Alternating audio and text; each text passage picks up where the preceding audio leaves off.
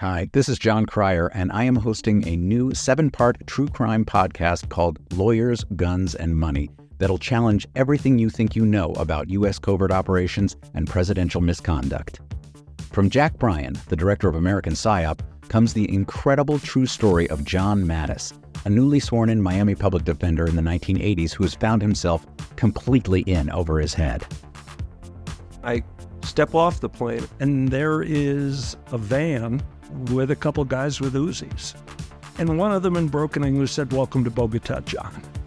Mattis's first felony defendant has been arrested for having a machine gun and tells Mattis a dangerous secret. He was shipping arms into Central America on behalf of the CIA. As a first-time lawyer, I want to act like I know what I'm doing.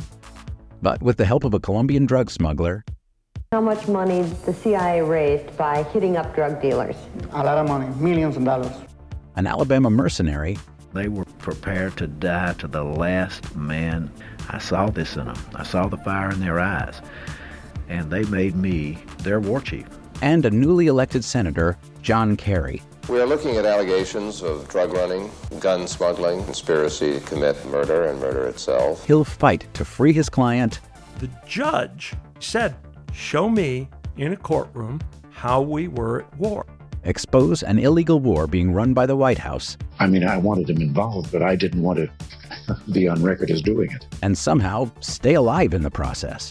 I just escaped a kidnapping by the CIA in Costa Rica.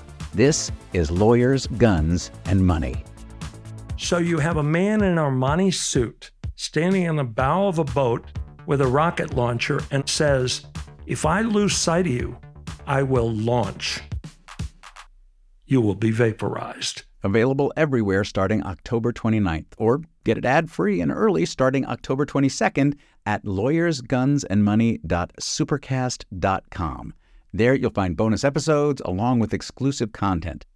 Subscribe now. MSW Media.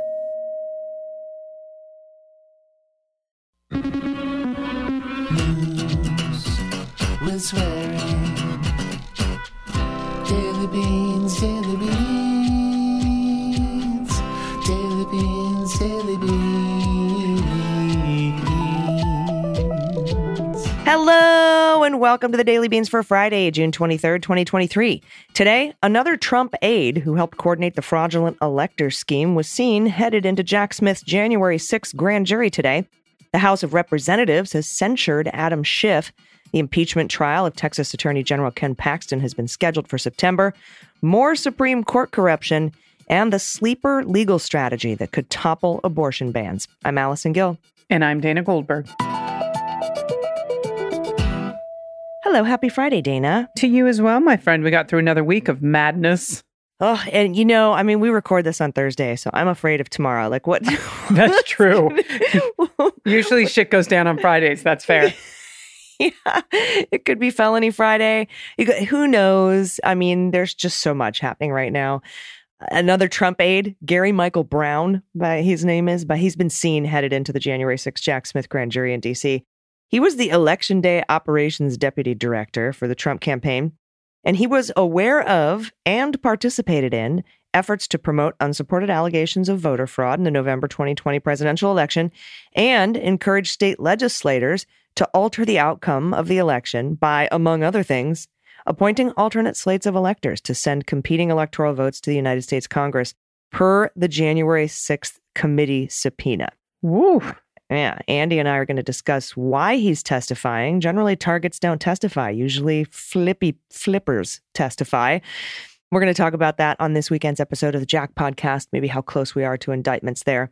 By the way, Jack Podcast just reached 1.5 million downloads. Thanks. Yes, congratulations, my friend. Well earned. Thank you very much. And the Buzzkill Feminist Podcast, which is part of the MSW Media family, has a big episode out today on the 1-year anniversary of the fall of Roe.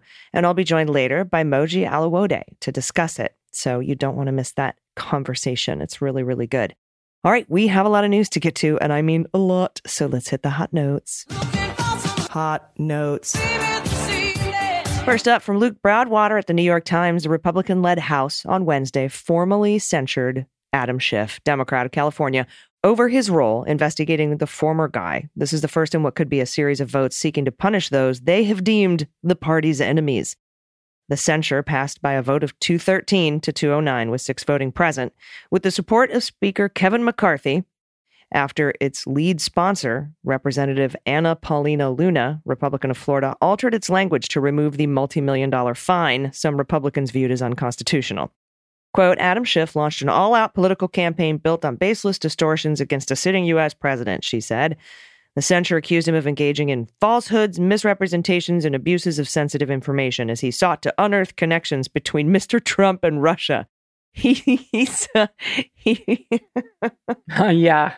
I got 600 pages of connections right behind me in the Mueller report on my bookshelf. Yeah, I don't think Adam spent much time trying to unearth those. They were basically handed to him as he led an incredible impeachment against the former guy.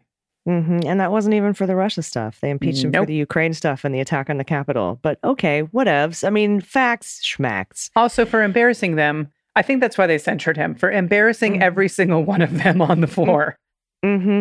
Yeah, and what's funny is somebody tweeted, I can't remember who it was, I think it might be Chris Hayes from MSNBC. He's like, so is the DOJ going to investigate the Republicans in the House for giving a multi-million-dollar in-kind campaign contribution to Adam Schiff for Senate? That's hilarious. Yep. It is rare for a member of Congress to be censured, a punishment that amounts to basically a public reprimand. The House has censured members just 24 times in the history of the chamber, and typically only after finding the findings of wrongdoing. Before Mr. Schiff, just 2 members of the House had been censured in the last 4 decades. Schiff, who is seeking a Senate seat and has cited the censure against him in a fundraising effort, has said that being made a target, he was just, targeted because he stood up to Donald Trump. Now, Schiff led the first impeachment, as we know, and served on the House committee investigating the January 6, 2021 attack on the Capitol. Quote, you honor me with your enmity. That's what he said to Republicans on the House floor, pointing out that Trump had been indicted over charges that he mishandled classified documents. Quote, Donald Trump is under indictment for actions that jeopardize our national security, and McCarthy would spend the nation's time on petty political payback, thinking he can censure or fine Trump's opposition into submission. But I will not yield, not 1 inch, he said. I love him. The vote came at a time of rising Republican anger as hard-right members of Congress increasingly agitate for the impeachment of Biden or members of his administration. Lauren Boebert, as we know, Republican of Colorado, leader of the House Freedom Caucus, is seeking to force a vote on impeaching Biden this week. Marjorie Taylor Greene, Republican of Georgia, who's been pushing to impeach the FBI Director Christopher Wray on Wednesday, accused Boebert of copying her impeachment articles against Biden and called her a little bitch. Oh, God, I'm sorry. I know it's embarrassing, but every time I hear that, I can't help but giggle. Yep, but Mr. McCarthy on Wednesday sought to impose a sense of strategy upon his fractious conference. The speaker used a closed-door meeting of Republicans to argue against a quick impeachment of Biden, according to a person familiar. McCarthy argued Republicans would look inconsistent if they pressured to censure Schiff for what Republicans believe was a politicized impeachment process, and then turn around and impeach Biden before the House committees investigating the Biden administration. Well, you would just look dumb. Mr. McCarthy told members he was not opposed to eventually carrying out impeachment proceedings against Biden or one of his cabinet members, but he believed a proper investigation must be conducted first. What, are you going to get the weaponization committee to do it? Yeah. With all your cool whistleblowers that don't exist. The last member censured in the House was Paul Gosar, Republican of Arizona. He was censured in 2021 because he posted that manipulated video on social media depicting himself killing AOC and also attacking Mr. Biden. Oh, he's a fine, upstanding guy, isn't he? Yeah. He's special. Yeah. He really is. And this one's from Start Off at Law and Crime. The state senator wife of Texas Attorney General, who is currently facing abuse and misconduct allegations, some linked to his alleged affair with a woman who was reportedly on a wealthy donor's payroll. Well, she will not be allowed to vote in her husband's upcoming impeachment trial. And I have to wonder, is she not allowed because they're afraid she's going to impeach him or because she's not going to impeach him? Right? Now, Texas Senator Angela Paxton, she's the longtime wife of AG Ken Paxton, also a piece of shit, will be required to observe the impeachment trial against her husband, but she's barred from voting due to a conflict of interest, which is, I think, quite clear. That's according to the rules approved Wednesday by the state's Republican-controlled Senate. And this is a quote, a member of the court who is the spouse of a party to the court of impeachment is considered to have a conflict pursuant to the Texas Constitution. That's what the rules say. And it went on to say, such member of the court shall be seated in the court of impeachment. However, such member of the court shall not be eligible to vote on any matter, motion, or question, or participate in closed sessions or deliberations. In other words, the state Senate has determined that Angela Paxton must be there for her husband's impeachment proceedings, which I find hilarious, but she's not allowed to have a say in the outcome. Probably the same way she feels about his alleged affair. State senators, according to the impeachment rules, are members of the impeachment court for voting purposes, and they will deliberate over the impeachment trial in closed sessions. A 2/3 majority of the 31-member Senate may vote to suspend the rules. Okay. Well, Ken Paxton, he was hit with nearly 24 articles of impeachment in May after years of alleged wrongdoing from his own party, by the way. The Texas House of Representatives alleged that the 3-term attorney general engaged in at least 20 separate abuses of power, including taking bribes, obstructing justice in a criminal case pending against him, issuing improper grand jury subpoenas, and violating state whistleblower laws by firing employees who reported his misconduct. He has been suspended pending trial. The Texas Senate set the start of Ken Paxton's impeachment trial for September 5th. Now, if he's convicted, he would be removed from office and barred from holding future office in Texas. That is a big deal. Whether he actually gets impeached by the whole Senate, will is yet to be seen. But I'm glad, at least for whatever reason they're holding him accountable, that they finally are. September 5th. If it's later, I love it, especially if it's later in the summer. All right, from coal and ash at CNN. That's cool. Coal and ash. Yeah. This is a pretty shitty story. On the 1-year anniversary of the Dobbs decision, concerns about ethics and transparency at the Supreme Court have been reignited this week after Justice Samuel Alito acknowledged attending a luxury fishing trip on the private jet of a conservative hedge fund manager. We talked about that. ProPublica detailed the 2008 trip with Paul Singer. Alito, the report said, did not report the trip or the flight that he took on a private jet to Alaska on his financial disclosure forms, and also didn't recuse himself from all the cases before the court involving Singer's hedge fund. Alito denied any wrongdoing. And basically, like, one of the big ones is he was like suing a foreign country, and I think it was Argentina. Supreme Court said no, and then he did it again, and then after the trip, a year later, they took the trip, and then all of a sudden it went through, and he got $2.4 billion in that. So that was a $2.4 billion seat on that private jet. Well, much of the recent criticism about the Supreme Court ethics and activities of justices has been leveled at Justice Thomas for failing to disclose luxury travel and gifts from the GOP megadonor Harlan Crow and a 2014 real estate deal he made with the billionaire's real estate magnate, or Crow's reported tuition payments for Thomas's grandnephew. Besides all that, other justices have also come under scrutiny. Last July, Alito was defeated in Rome by Notre Dame's Religious Liberty Initiative, which has in recent years joined the growing ranks of conservative legal activists who are finding new favor at the Supreme Court and forging ties with the justices. The group's legal clinic has filed a series of friend of the court briefs, amicus briefs, in religious liberty cases before the Supreme Court since its founding in 2020. Now, after the High Court overturned Roe last year, that group paid for Alito's trip to Rome to deliver a keynote address at a gala hosted at a palace in the heart of the city. It was his first known public appearance after that decision. At the start of his speech, he thanked the group for the warm hospitality that they provided to him and his wife, which he later said included a stay at a hotel that looks out over the Roman Forum. Oh, that's got a weird feel to it. During various parts of the address, he gleefully mocked critics of his ruling overturning Roe.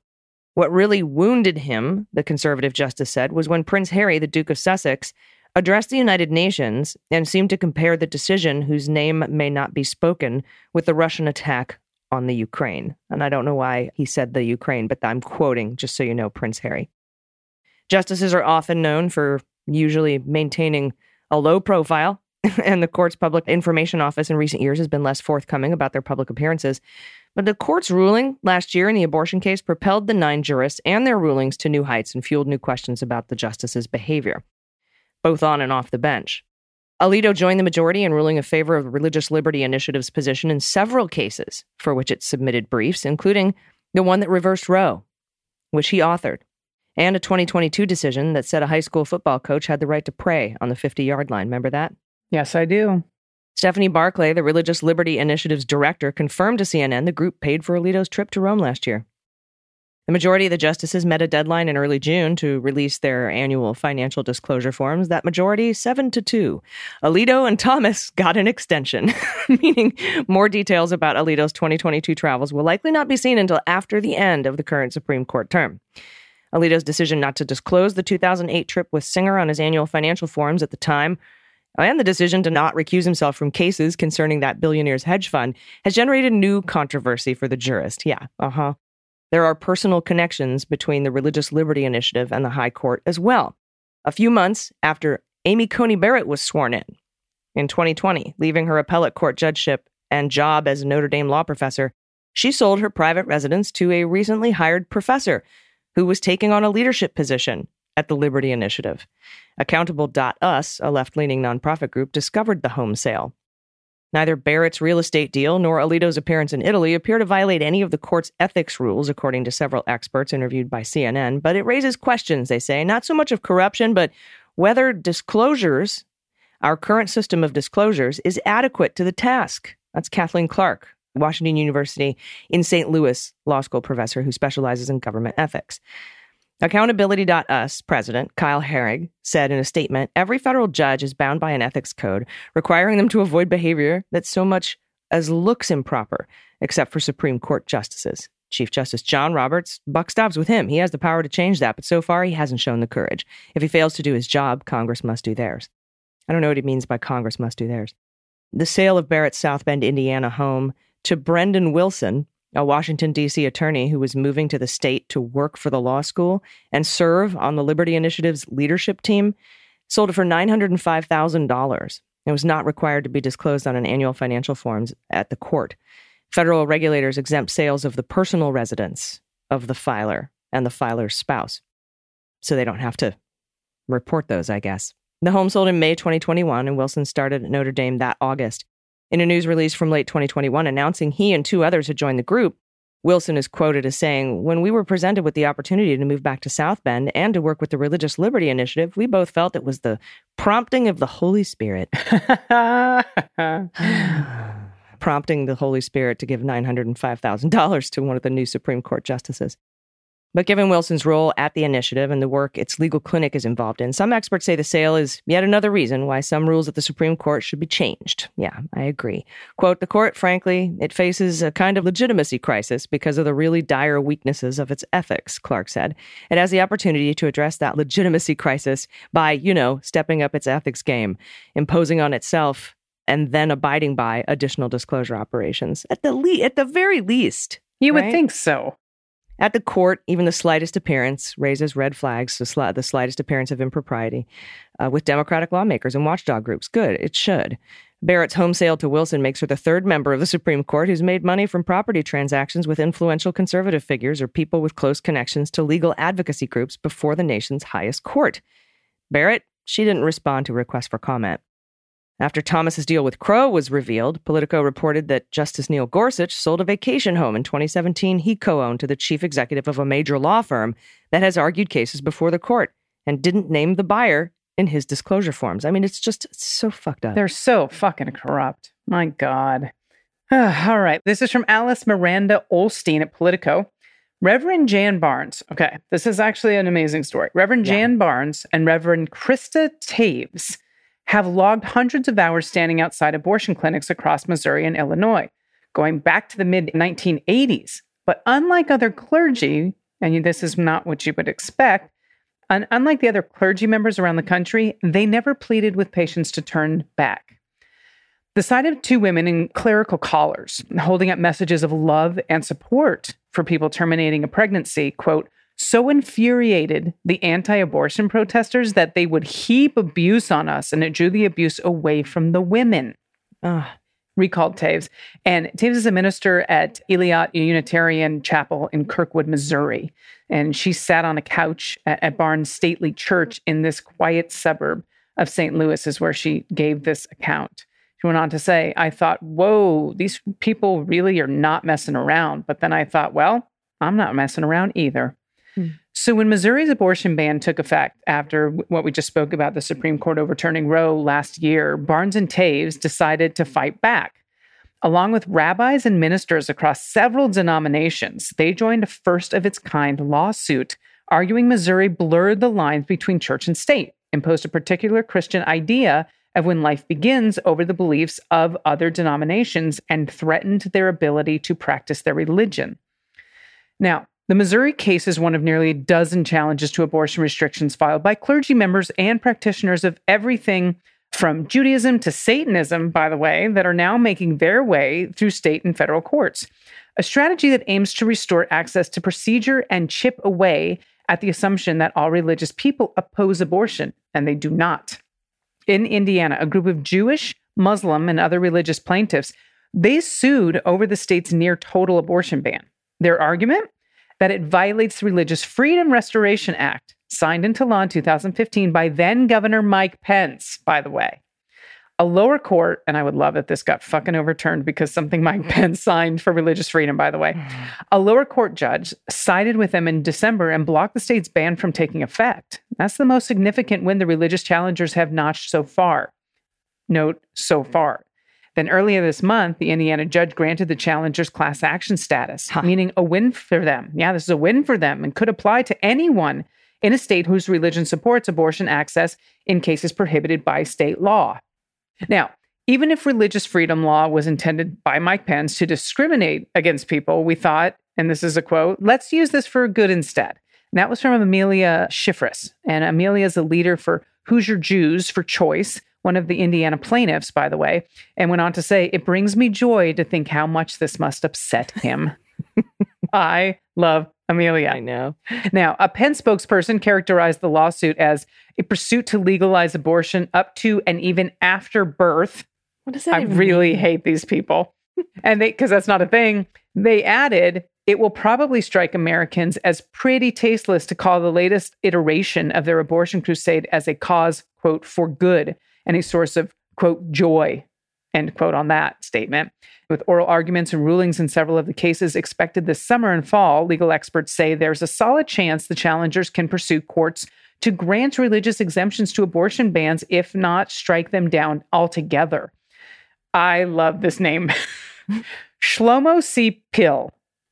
Thank you very much for that.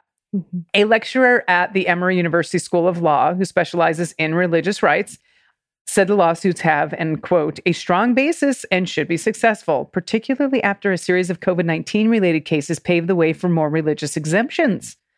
Pill pointed to multiple Supreme Court decisions during the pandemic that said whenever states create secular exemptions to laws, like indoor gathering restrictions or vaccine mandates, they have to justify not offering religious exemptions as well. And this is a quote. This is from Shlomo. Went on to say, so the fact that secularly motivated exemptions to abortion bans exist, such as for rape and incest, means the legislature could also have to offer similar exemptions for people with religious objections. That's from our Shlomo friend.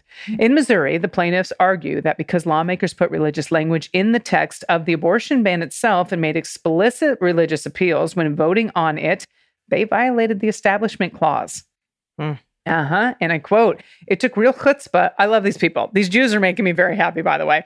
It took real chutzpah for legislatures to voice their own religious motivations, to wantonly and shamelessly purport to know what God wants or doesn't want, and to enshrine that into law. This is from Rabbi James Bennett of Congregation Shar Emeth in St. Louis. And they're another plaintiff in the Missouri lawsuit. And the rabbi went on to say they're entitled to their interpretation of when life begins, but they're not entitled to have the exclusive one. Great quote. So good. Legal experts see the state-level religious challenges as one of the best chances abortion rights advocates have to chip away at bans on the procedure.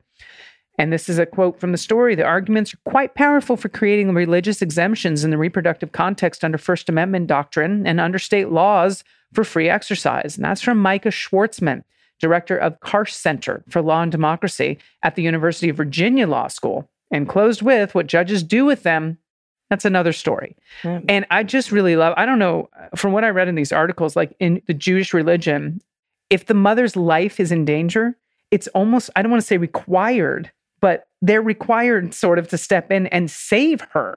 Yeah. And that often constitutes reproductive health and an abortion. And even further, life begins at birth. Yes. And so you can't impose your religious views on somebody else. And the fact that in Indiana, at least in the Indiana lawsuit, that's Mike Pence's rule that could have that overturned is fantastic. Oh, my God. And they got class action status. I had the funniest comment from Hannah Gadsby. If anyone follows them and listens to their comedy, they're a brilliant human being. But we were talking about abortion and, this whole thing about aborting after birth. And Hannah goes, they must be pissed because God aborted Jesus when he was 33. Oh, God. Yeah. They have a very dark, just biting sense of humor, but it makes me very happy. Yeah, I love them. I used to have a joke about postnatal abortion because that's not a thing. That's just murder. Yeah. There's no postnatal abortion. Anyway. And murder, we all agree, should be illegal, by the way. Yes. Hello. Yes. Yep.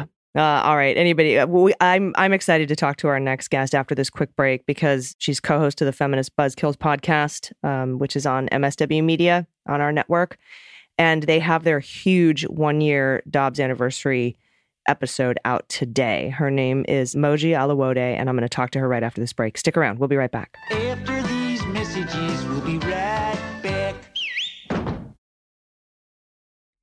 Hey, everybody. Welcome back. I'm really happy to be joined today by a co-host of the Feminist Buzzkills podcast. They're coming up on their 1-year anniversary of the Dobbs pod, the release of the Dobbs decision. Not sure that that's the leak that we got from who I think is Judge Alito or the official, but it's been a year and she's absolutely amazing. She's going to be with us at Netroots Nation in Chicago, July 13th through the 15th. Please welcome Moji Alawode. Hi, Moji. How are you? Hello. I'm great. We're really excited and not excited to talk about the 1 year of the Dobbs. We're counting from the final decision, not the leak. But yeah, the bleeding started a month before. Yeah, I remember I wrote this big op-ed for the Washington Post about how it would negatively impact national security and the military. And you guys really have done so much work, with Abortion Access Front and Abortion AF and Feminist Buzzkills. And I wanted to bring you on because I wanted to talk about this huge episode that's coming out this Friday, June 23rd. So tell us a little bit about what's in store for us. Yeah, it's really, I'm really excited about our pod where it's going to be pretty incredible because it's been a year from this time that we as an organization saw coming, but it just kind of hurt a little more when it finally came.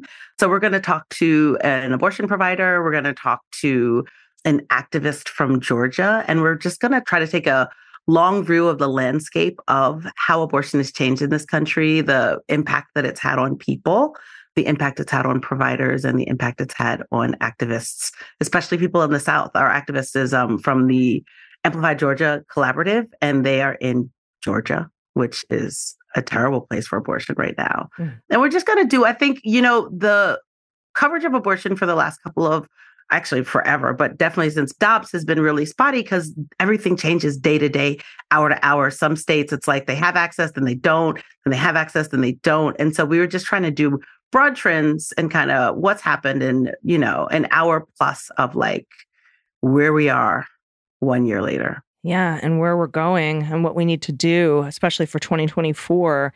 And you guys have been really good on covering all that.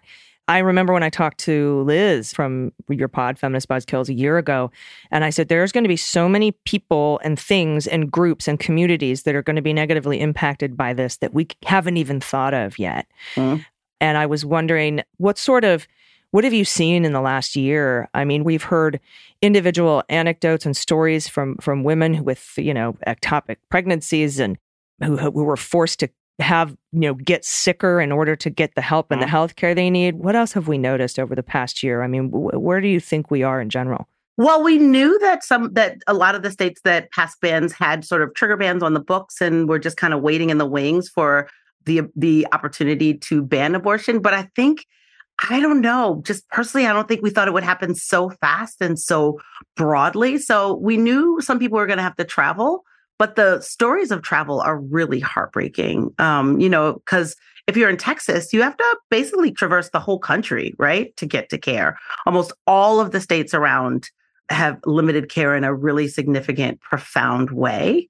I think that what the anti-abortion people didn't expect is for us to all care about people who are stuck carrying like mid miscarriage or carrying an ectopic pregnancy and trying to get to care, or just, I don't think they expected for doctors to be so perplexed by these poorly written bans that they don't even know where the line is where they can help a person stay alive or get healthy. And this idea of literally being a doctor and watching a person have to get sicker and sicker and sicker and sicker, I think I am surprised by how heartbreaking that's been for doctors. Yeah. I mean, when you go, with the Hippocratic Oath, do no harm, right? Exactly. The idea wasn't to draw clear lines about what you could do and what you couldn't do. The idea was to chill all abortions, to make people afraid of stepping over any line, which will just reduce access. Yeah. And the idea that the Republican healthcare plan is to reduce access to care, whether it's transgender confirmation care or, abortion care or women's health care, whatever the care is, that your healthcare plan is to reduce access to healthcare in this country, except, we don't want to ban guns. We just want more mental health care. But of course, we're not going to give it to you. It just blows my mind that is a policy point for the Republican Party. It's also wild that I love that you brought guns. Of course, we don't address that in our podcast, in this particular episode of the podcast. But what's really interesting about the guns thing is that they say like, oh, it's one lone person. They need mental health care. And then in the states that push hardest for less gun reform or gun control, they also continue to defund mental health care. It's almost like the solution that they want to talk about, they just don't want it to actually be implemented.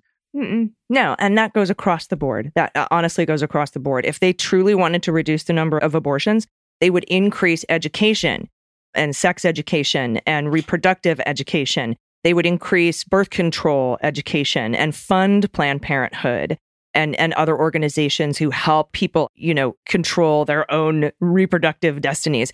So it just obviously what they say they want is not what they actually want.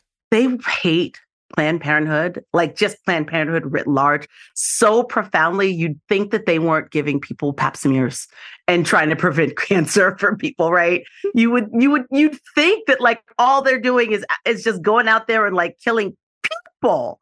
Like, it's wild how profoundly they hate Planned Parenthood. It doesn't fit in with their Christo-fascist Gilead view. And it's also, unfortunately, Planned Parenthood is the face of abortion, even though it's actually not the reality of abortion care in this country, but it's the face of it. I think they love a boogeyman, and I think that's pretty much what it is. They kind of thrive on rhetoric and not necessarily on facts. And that's the other thing you see is that, especially in states that have abortion bans, they, as best they can, try to push non-fact-based, non-evidence-based healthcare. And I remember even before Dobbs fell, right? This is 2-3 years ago, we were reading a thing, and it might have been the Federalist Society had a whole article about how you can re-implant an ectopic pregnancy. That is medically impossible.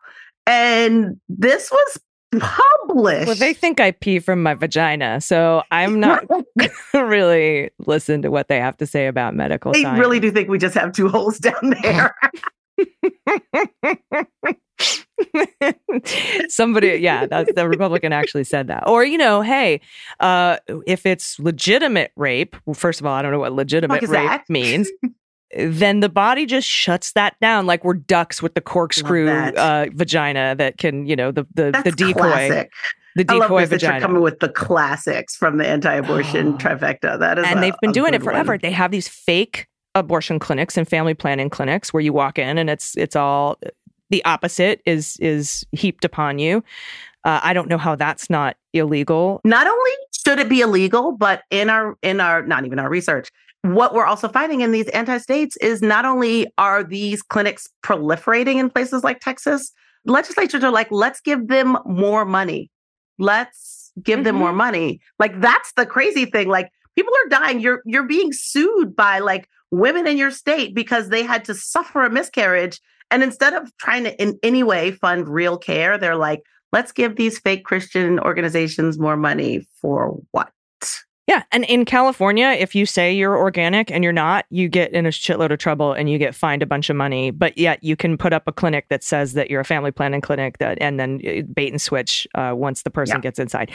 Okay. I guess state regulations versus federal regulations, but they only use the states' rights argument when it benefits them, don't they? The states' rights argument, I think we can all find, especially as we see this rapidly accelerating attack on trans rights. The states' rights argument has only been used to oppress people, right? It was used to keep Black people from getting any sort of reparations during Reconstruction, any sort of right to vote during Reconstruction and after. And states' rights is basically a way for states to say what we're not going to do is treat people we don't like people. Yeah. And a great comeback if you have somebody that's MAGA in your family, if somebody says states' rights to you, whatever the issue is, whether it's the Civil War or whether it's reproductive rights or whether it's trans rights, and they say states' rights to you, you can say states' right to do what?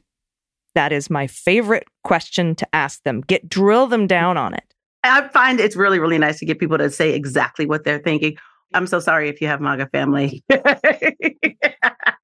So sorry to this man. But people try to use the states' right argument. They use it to basically deny people the rights that they need to be human. And I think it's a red flag, right? If I bet someone and they start talking about states' rights, I immediately know that I have nothing or not a whole lot more to say to them. That's just an easy end to most questions I would have with a person. Oh, you believe in states' rights? States' rights to do what? States' rights to not have a federal abortion ban, because now that's the conversation. They're going to go back on their states' rights argument for this very specific purpose of putting a federal abortion ban in place. There are Republicans who want to do that, which goes right against their whole states' rights thing. I'm sorry, Allison, are you looking for consistency in the Republican Party? I'm sorry. Wow, that's fun. That was stupid. So cute. Yeah, you're like, how droll. I mean, we know that's what they're going to do. And again, they still don't have the steam for that. But we are at the precipice of maybe having a federal ban on the abortion pill, which is wild because 97% of abortions in this country right now are done through these pills. And pills are a way to get around some of these bans in states, right? So like they're looking at the promised land and they're like, no way you're getting there. Yeah, no, they'll gatekeep us at every turn. And they do that to limit. At what point do you look at a federal drug that's been on the market for 20 years and be like, oh, maybe it's not safe? Oh, well, there was a new study that said it was still safe, but it was new in 2016. So we have to now reconsider our whatever. It's just the dumbest. And here's the sad part. Aside from it being the dumbest, it's just also so dangerous to so many people in the country, having our civil rights stripped away and being forced to carry these pregnancies. Tommy Tuberville's in the Senate right now saying he won't promote any military officers unless Secretary of Defense Lloyd Austin takes back his promise to allow medical leave for people to seek reproductive care. And that's what my op-ed was about. I said, please. Oh my gosh. I said, please. This was May of last year. I was like, look, I was a rape survivor in the military. I was in Florida. I was stationed in Florida. You don't get to choose where you're stationed when you're in the military. And if there was the abortion ban in effect, I wouldn't have been able to walk out the gates and seek abortion care. I would have been forced to carry my rapist's baby to term. That is horrendous for national security. Please, Secretary Lloyd Austin, please, President Biden, make it so that all leave is approved without question so that we can get the care that we need. And 4 months later, Secretary Austin made that change. And now Tuberville says you have to, nope, if you don't take that back, I want, I guess, military people to be forced to carry their rapist babies to term. Take it back, or I'm not going to promote any of these majorly important leaders in the military. And I'm going to put all of everybody's national security at risk until you stop paying for, not paying for abortions, just paying for the travel. It's wild also how this party of like personal responsibility and the party of individual rights wants to trample on everyone else's rights. And also that's par for the course for them. They believe a person who's suffered rape, who's experienced rape, be they 10 in the military, a married person, a person walking down the street, abortion after rape for them, for many of them, is a bigger harm to a person than having to carry your rapist babies to term. It's wild. Yeah, that's forced labor. That seems like Eighth Amendment shit to me. But, you know, we could talk, you and I. All day. I can talk about abortion stuff all day. I feel like friends have to shut me down. They're like, Moji, can we talk about the Real Housewives of anything? And I'm like, oh, I haven't watched it. But you know what? I read this article and this is what's happening with abortion in Nebraska. And they're like, I really don't care. So no, I get it's tough it. Being my friend. We want to save it for this Big Friday episode, the Dobbs anniversary episode of Feminist Buzzkills podcast. And I'm looking forward to it. It's Friday, June 23rd. I want everybody to listen and let everybody know where they can find and follow you as well. Absolutely. Okay. I personally can be followed at Moji Locks, MOJILOCKS on all of the socials. You can follow my org that I work for, Abortion Access Front, at Abortion Front. Everywhere. We're on TikTok. We have fun TikToks. We're on Twitter. We're on Instagram. You want to know what we're doing? Oh, I think we're even on Facebook. Yeah, we're on Facebook. Still, we might even be on the Facebook. Facebook with the olds. What's your MySpace? Do you have an Angel Fire website by chance? I'm kidding. I have a Facebook too. I actually might have a MySpace. I'm not going to talk about it. Also, you can follow the org at aafront.org, which is our website, and you can hear about our live show that's coming up in Atlanta, and you can hear about all the ways you can actually be involved. We have this activist calendar that lets people who want to be in any way involved in supporting people in getting to abortions or supporting orgs that help people do that. We have a monthly calendar of all the ways you can get involved if you're like just fuming at the mouth and don't know what else to do with yourself. It's a great place to go to find out. Yes, I loved being an escort for doing that for a while. It was truly, truly an honor to be able to do that work. So thank you very much. Again, everybody, Feminist Buzzkills this Friday. Moji, thanks for your time. Thank you so much. Everybody stick around. We'll be right back with the good news. Everybody, welcome back. It's time for the good news. Who likes good news? Everyone? Then good news, everyone.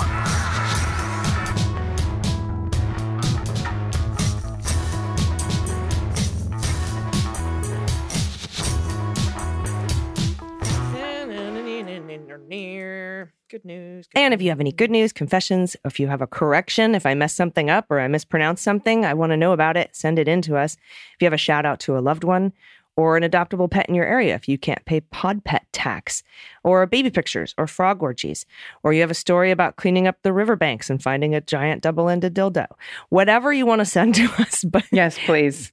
And by the way, if you're new, oh God, you got to go listen. We've doubled our listenership here in the last few months. So if you're new and you haven't listened to the January 5th, 2021, day before the insurrection episode called Charismatic Megaplastics, go give it a spin. I highly recommend it. But anything you want to send to us, dailybeanspod.com, click on contact. First up, Kirsten in PA 1. That's Pennsylvania 1st District. Hi, Leguminati. This is not a correction, but an expansion. Ooh. When I saw the reporting on Alito taking luxury jet rides from GOP donor bajillionaire, the name of the donor sounded familiar. Paul Singer. Yes, this is going to be a great expansion because I already know where she's going. It finally bothered me enough to Google it and figure out why my postmenopausal brain was half telling me. Ah, yes, Kirsten. Then I found it. Paul Singer runs a pro-gay, his wording, not mine, GOP super PAC called American Unity PAC. They put their money into putting up rainbow signs for moderate GOP candidates in communities with large LGBTQ plus populations. At least that's what they did with PA 1 in support of Brian Fitzpatrick in past cycles. Fitzpatrick. It caused a huge fracas in New Hope, Pennsylvania during the 2018 congressional cycle. Eventually, the sign came down after a lot of community uproar. Rainbow signs for a guy who just voted to demonize trans kids who want to play sports in school makes me sick. So first, Brian Fitzpatrick was caught taking donations from Harlan Crow. Now, another shady SCOTUS influencer, Paul Singer. Today's GOP, all the best people, right? I've included some pet tax from our honey taking a nap on my bed to act as some eye bleach after exposing you to all that Fitzpatrick signage from Paul Singer. And some forewarning, we just put in a DNA swab for her in honor of her 3rd gotcha day, so you can get a head start on a future What the Mutt. Okay, we can bone up a little. Keep up all your amazing work. You bring daily brightness into my life, AG and DG. Oh yeah, look at this fucking... Yeah. That's Paul Singer. Happened in Florida, too. There was a candidate, and if anyone's listening to Florida, you probably know the name. I can't think of it offhand, but sort of the same thing. He ran as this like pro-LGBTQ candidate and blah, blah, blah. and then proceeded to vote against every single right and against trans health and against everything else, and went to go march in the Pride Parade and was getting flipped off by like 85-year-old grandmothers that were like, go fuck yourself, go fuck yourself. Excellent. But that's scary to me that they can get that in, and that these guys and these people, and I say guys because Paul Singer, that they know they can put the sign up and it doesn't mean jack shit, but it gets someone's attention and they see a rainbow flag and they're like, I'm voting for that person. They're going to protect us. And then they don't. Yeah. It's like when I was talking to Moji a few minutes ago about the fake family planning clinics that are exactly. Christian, like, erg. And or they're a little fake, like you said, down in Florida, they're little like false third-party straw candidates that have names that are almost identical to the Democrat, and they actually spend money sending out flyers saying this person's a Democrat, and it's not. Not. Look at this pup in this blue sweater. Oh, you're going to take the next two, by the way. Oh, okay, I'll take them. But look at this. I know. Okay, so this is a future What the Mutt. Oh, okay. Here we go. So we'll have to start thinking about that. But whatever this dog is, looks very soft and silky. Okay. This one's from Dawn first. Her pronouns are she and her. Good morning, Bean Queens. I want to share photos of my pandemic pup, Zoe. I'm assuming Zoe. It might be Zoe, but I think it's Zoe. At the time, my 14-year-old retriever mix was not doing well and was grieving her companion who passed from cancer. A lap dog was just what we needed. I had her DNA tested. Can you guess what the mutt? Lap dog, huh? So this is a small dog. I'd say there's some Chihuahua. And there's Pomeranian and just Pomeranian. Something floofy. Yeah, I was going to say like Pom or Chow. And maybe a... And it looks like tiny an Aussie. Little, like a healer.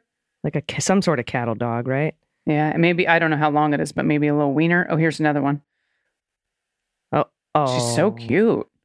Oh, all here right, we go. So we got wiener, cattle, Pomeranian, and Chihuahua and Dachshund. Okay, let's see what we got. Yeah. We have Pomeranian. Woo! Chihuahua. Woo! Yorkie, Terrier. we missed that. Austrian Shepherd. Okay. All right. Husky. Husky. Dachshund. There you go. Yeah. Basset Hound. Boston Terrier. 20% unknown. Could you imagine? We don't know who your dad is. You are not the father, checkers. I don't know. These results came from the Dog Aging Project, a university-driven scientific research project. The goal of the project is to understand how genes, lifestyle, and environment influence aging. We want to share that information to help pets and people increase health span, the period of life spent free from disease. And a dog pet owner can nominate their dog to be a part of the project. Dog Aging Project, everyone, if you want. All right. And the second short one is from Hans, pronouns he and him. Is this kayfabe news? I guess. All right. Sure. No pronouns on that. I listened to Allison and Dana laughing about the recent beef between Marjorie Taylor Greene and Lauren Boebert. I have to say their dust-up seems staged to me. They remind me of the fake feuds they have in professional wrestling. Please continue to mock these representatives and that's in quotes, as they do their little play acting. Cooper, shown with some major static electricity happening. Can you tell what he is? Oh my God. Is this a Maltipoo? I would say Maltipoo for sure. A Bichon Shih Tzu. So a Shitshawn. Look how adorable. Oh my God, so cute. The static electricity dog. Send in your static electricity dog. Oh, please do. Rubbing their head around on the carpet and then looking up for the picture. What? Go get a balloon, blow it up, rub it on the dog, take a photo, send it in. All right, next up from Kathleen, she and her. Hello to the Queens of the Beans. I've been stuck in bed, recovering from 2 unplanned emergent knee surgeries in under 8 weeks. Oh, Kathleen. And your daily dose of news with the perfect amount of swearing has been my favorite part of every morning. And the good news at the end is the icing on my morning news cake. Oh, I love that. My good news is it's a long time in coming, but it's so good. My 21-year-old daughter was diagnosed as being blind when she was 7 weeks old. We were shocked and devastated, but moved forward to make her the most successful human she could possibly be. We found out that her blindness was the result of 3 significant brain malformations. Her eye anatomy was perfect, but the brain cells responsible for processing vision never developed. When she was 15 months old, she started playing peekaboo with me one day. And we'd never played it before because now you don't see me, now you don't see me. Oh, wait, you still don't see me. Oh, boy. Was never really a fun game at our house. I immediately started screaming and made her cry, but this perfect little child had vision. She didn't have a meaningful vision for another year, but it was a start. We named her Grace before she knew she had any vision or neurological challenges, and she is now our amazing Grace because she was once blind, but now she sees. Oh my God. The Dr. Ben Carson was her physician for many years and explained that our brain cells are multiplastic and just took a long time for other brain cells to take over the job of vision. He's a wondrous physician, but should have retired and enjoyed retirement rather than follow the orange dipshit idiot. Oh, I agree. Dipshit idiot. She never had surgery, but her type of malformation needed regular follow-ups, hence the neurosurgeon. Even better news, raising her has been a joy, absolute joy. She loves everyone. She's a warrior for justice and inclusion. She fosters kittens, dotes on our dogs. She loves chatting with senior citizens and volunteers at the senior center. She is a saint. She has finally found a job that appreciates her for what she can do and is patient with the areas that take her a little bit longer to pick up on. Parents of kids with special needs start off wishing for a magic ball so we know what to expect in the future. I never could have imagined such a perfect future for my amazing Grace. We went from saving for long-term care to saving for her to take college classes. Oh my God, the submission is just fantastic. While working, she's taking a class at a time to get an associate's degree. This is the happy ending we never could have imagined, but here we are. Grace loves to tell her story, and she's proud of how hard she worked to jump hurdle after hurdle to get where she is today. Thank you for your daily dose of hard truth followed by rays of sunshine. Grace is my most amazing ray of sunshine, and she wanted to share her story with our favorite Beans community. Kathleen and Grace. I'm so, first of all, proud of you for sharing your story, because the number one thing, and take it from me, the number one thing that you can do to help other people is to make them feel like they're not alone. Absolutely. Oh my God, her 2 baby pictures, you know how much joy this brings me, but she's also, I mean, she's a beautiful child. That dog is so cute. That relationship, you can tell, is very special. Look at the baby. Oh my gosh, adorable. Grace, rock on. Fucking rock on, dude. Yeah. Oh, Kathleen, thank you so much for sending this in. What an amazing good news submission. Everybody, whatever you want to send to us, you can do it by going to dailybeanspod.com and clicking on contact. And just thanks to everybody for sending in all this good news to send us into the weekend. There'll be an episode of Jack this weekend. There'll be a bonus for Cleanup this weekend if you're a Patreon on Cleanup on Aisle 45 Pod. Aisle 45 Pod. I can say the names of my own podcasts. There'll be a weekly, totally unedited, raw and unscripted weekly Beans wrap-up if you're a Beans patron. So I just look forward to seeing you this weekend. Are you going to be back with us Monday, Dana? I will indeed. Do you have any last minute thoughts or final things, or talking about Rochester maybe?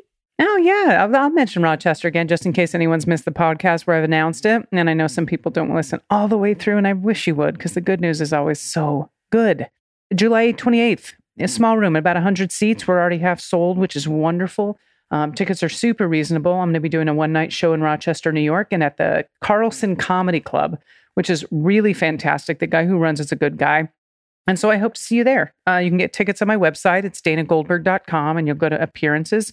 Second one down, just click on it. It'll take you right to the page. It's as easy as that. Purchase tickets. I'll see you there. I know we've got some Beans listeners that already bought.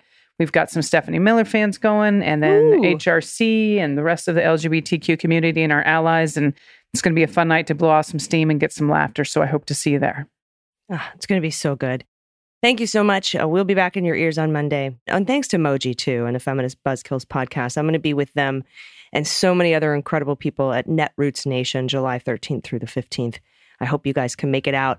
So we'll talk to you Monday. Until then, please take care of yourselves, take care of each other, take care of the planet, take care of your mental health. Vote blue over Q. And take everyone with you. Everybody. I've been AG. And I've been DG. And them's the beans. The Daily Beans is written and executive produced by Allison Gill, with additional research and reporting by Dana Goldberg. Sound design and editing is by Desiree McFarlane, with art and web design by Joelle Reeder with Moxie Design Studios. Music for The Daily Beans is written and performed by They Might Be Giants, and the show is a proud member of the MSW Media Network, a collection of creator-owned podcasts dedicated to news, politics, and justice. For more information, please visit mswmedia.com. MSW Media. Hi, this is John Cryer, and I am hosting a new 7-part true crime podcast called Lawyers, Guns, and Money that'll challenge everything you think you know about U.S. covert operations and presidential misconduct.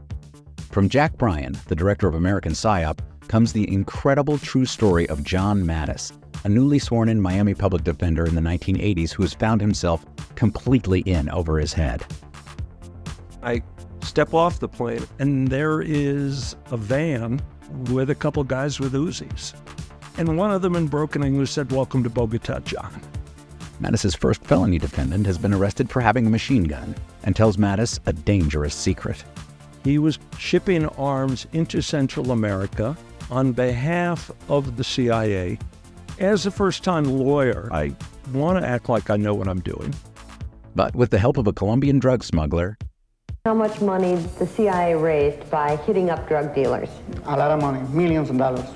an Alabama mercenary, They were prepared to die to the last man. I saw this in them. I saw the fire in their eyes. And they made me their war chief. and a newly elected senator, John Kerry. We are looking at allegations of drug running, gun smuggling, conspiracy to commit murder and murder itself. He'll fight to free his client. The judge said, "Show me in a courtroom how we were at war." Expose an illegal war being run by the White House. I mean, I wanted him involved, but I didn't want to be on record as doing it. And somehow stay alive in the process. I just escaped a kidnapping by the CIA in Costa Rica. This is Lawyers, Guns, and Money. So you have a man in an Armani suit standing on the bow of a boat with a rocket launcher and says, "If I lose sight of you, I will launch. You will be vaporized." Available everywhere starting October 29th, or get it ad-free and early starting October 22nd at lawyersgunsandmoney.supercast.com. There you'll find bonus episodes along with exclusive content. Subscribe now.